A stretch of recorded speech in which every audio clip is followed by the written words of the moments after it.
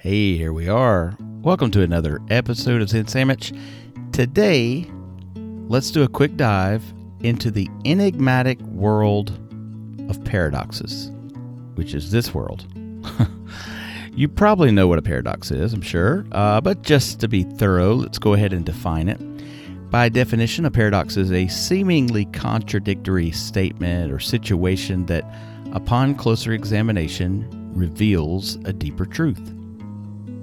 Something that on the surface kind of defies logic and doesn't make conventionally rational sense, but it turns out to be true nonetheless. It is perhaps a cosmic wink that reminds us the universe is far more complex than our generally limited human minds can fathom. If there's one philosophy that likes to utilize the art of the paradox, it's definitely Zen. The old Zen masters such as Hakuin and Joshu, with their koans and cryptic teachings, have long embraced the power of paradox to jolt us out of our habitual thinking patterns, awaken us to the profound nature of reality. But if you know me, I'm not much here for examining sutras and Zen koans. This is not an academic podcast. This podcast is an exercise of modern Zen thought that is practical in our day-to-day lives, right here and now in the good old 21st century. So let's look at 5 paradoxes I have identified that, if you act accordingly, just might change your life. You're listening to Zen Sammich, a podcast for the independent mind and anyone who embraces life despite its absurdities. Join former attorney and professor-turned-Japanese papermaker Mark Reed each week as he talks with creative, inspiring, and influential people, or as he shares his own research to help make your world a little better today than it was yesterday. Before we get all paradoxical, this episode is sponsored by MandateToElevate.com. I highly encourage you to check out what Byron and Mariah Edgington have going on there. They're best-selling authors, they're TEDx speakers, they're keynote speakers. You can pick up one of their Journey Well books there. There's a free gratitude journal there. Did you hear me? It's free. Go pick that up. There's an affirmation exercise there in multiple languages. Go there and connect with them. You can send them a message. That's MandateToElevate.com. That link will be in the show notes. Okay, on to the paradoxes. Paradox 1. The more you try to get people to like you, the less they probably will. What's the reason for this? It's because if you're constantly agreeing with someone in hopes of gaining their approval, what will happen is they're going to see right through it and they won't feel they can trust you. Trust is the big key here. That doesn't mean purposely disagree with them either. Trust me, I tried that a long time ago once, and it didn't turn out very well either. I know this is mind-blowing, but just, be yourself. Have your own opinions. Human relationships need a tiny bit of friction in them to be authentic and to feel we can trust the other person, that they're real. This paradox, by the way, goes for relationships as much as it does friendships. The more you force a relationship, the more likely you are to break up with someone, or they you. Because when you try to force feelings, the more you will feel the opposite. You can't force love. What you're doing when you try to do that, you're just reinforcing the feeling beneath the surface that you don't actually love that person. So, how can this paradox change your life? Well, I think this one of the 5 I want to present is the most obvious. You be you. There are people out there who will like you just for you, I promise. Hang out with those people. And sure, you may look up to someone and wish they were your friend or more, but if you sacrifice yourself and your opinions just to impress them, it's never going to work. You're not going to be happy with yourself because you're not your genuine self. And eventually they're going to see through it and not trust who you are. All right, paradox 2. The more you fail, the more likely you are to succeed. The world is full of examples of this. There are obvious big examples of in big business and a computer company that starts in a garage, etc. But here's a more relatable example, and it begins with a mistake I used to make.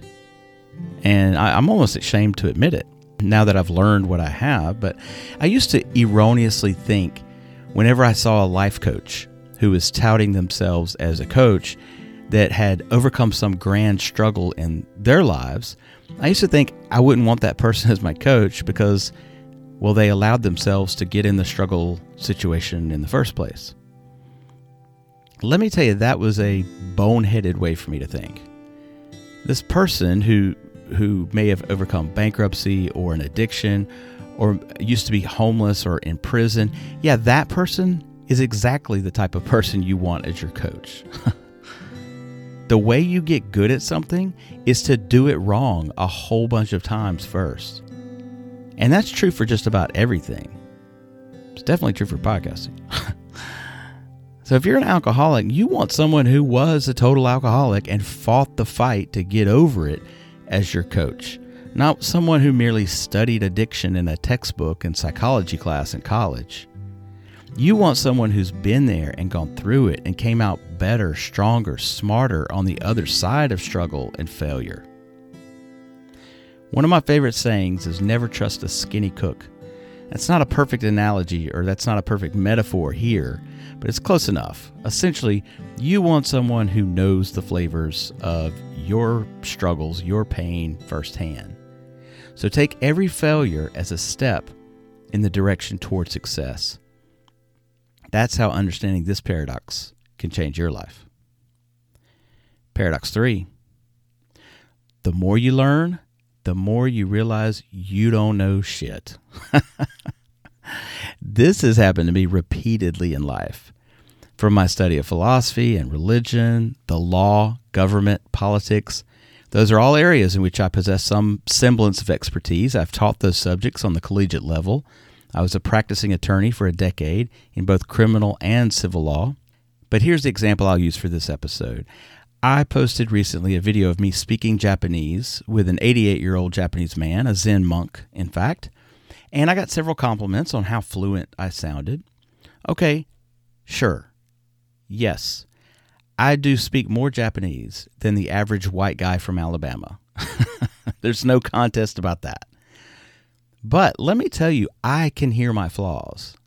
I can hear the mistakes in my pacing, or if I choose the wrong little word. I didn't in that particular video, but I very easily could have.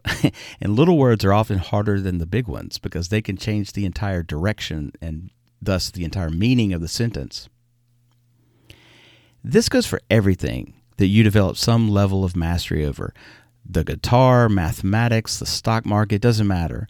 The more you learn, the more you discover, whoa, there is an entire giant universe out there about this topic that I didn't even know existed.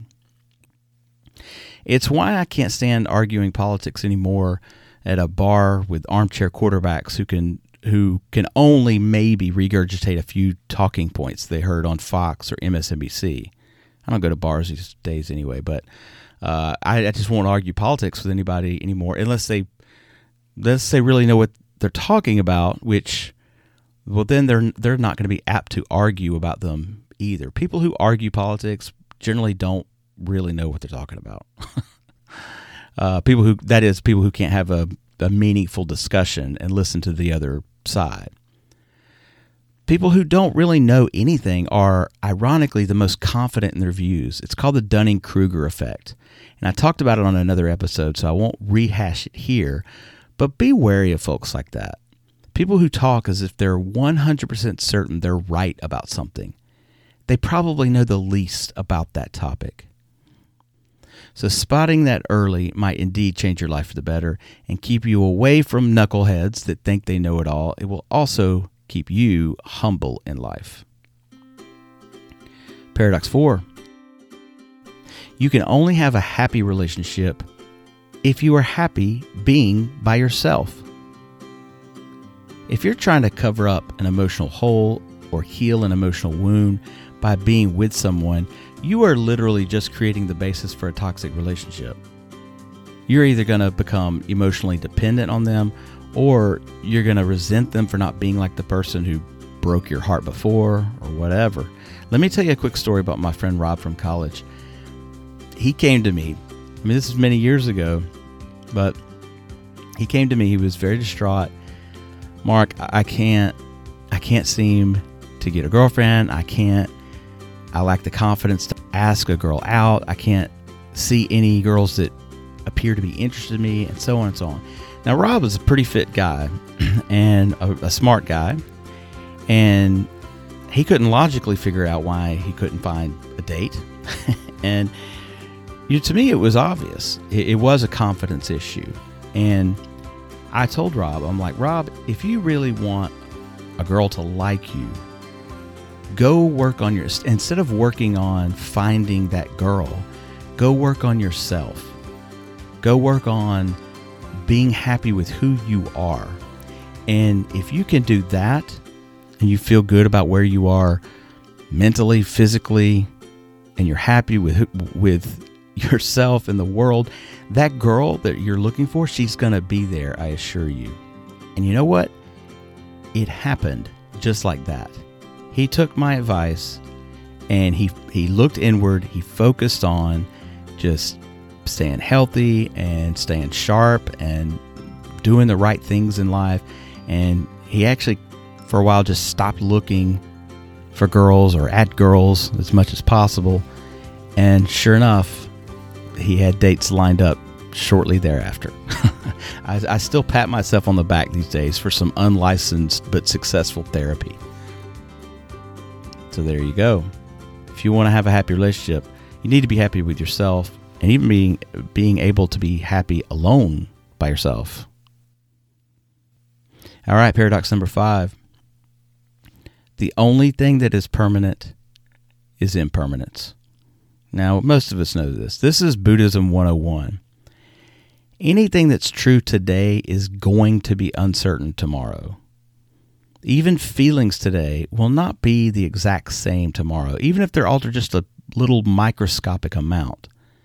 They could be stronger. I mean, like love. You might love your spouse more tomorrow than you did today. Or they could weaken, like grief.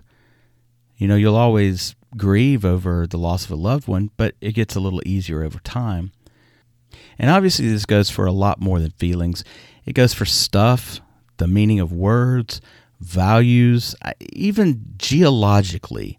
That mountain over there isn't going to be the same mountain 1,000 years from now. Granted, that change is going to take place over a lot longer period of time, but nothing stays the same. So how might this paradox change your life? Well, I can sum it up this way, and it's why I saved this one for last. When you realize that no moment that you ever have will ever be duplicated again, everything in life becomes much more meaningful. There you have it, folks. 5 paradoxes that when you fully come to understand them might give you a better understanding of the way the universe works and how to improve your chances of enjoying your time here. Well, I certainly enjoy what I'm doing, but it costs to produce a show, and I'm currently in desperate need to replace some hardware. If you like the show and want to help support it, please go to zensammich.com. There's 2 ways to help donate there, either as a one-time contribution or become a monthly supporter through Patreon.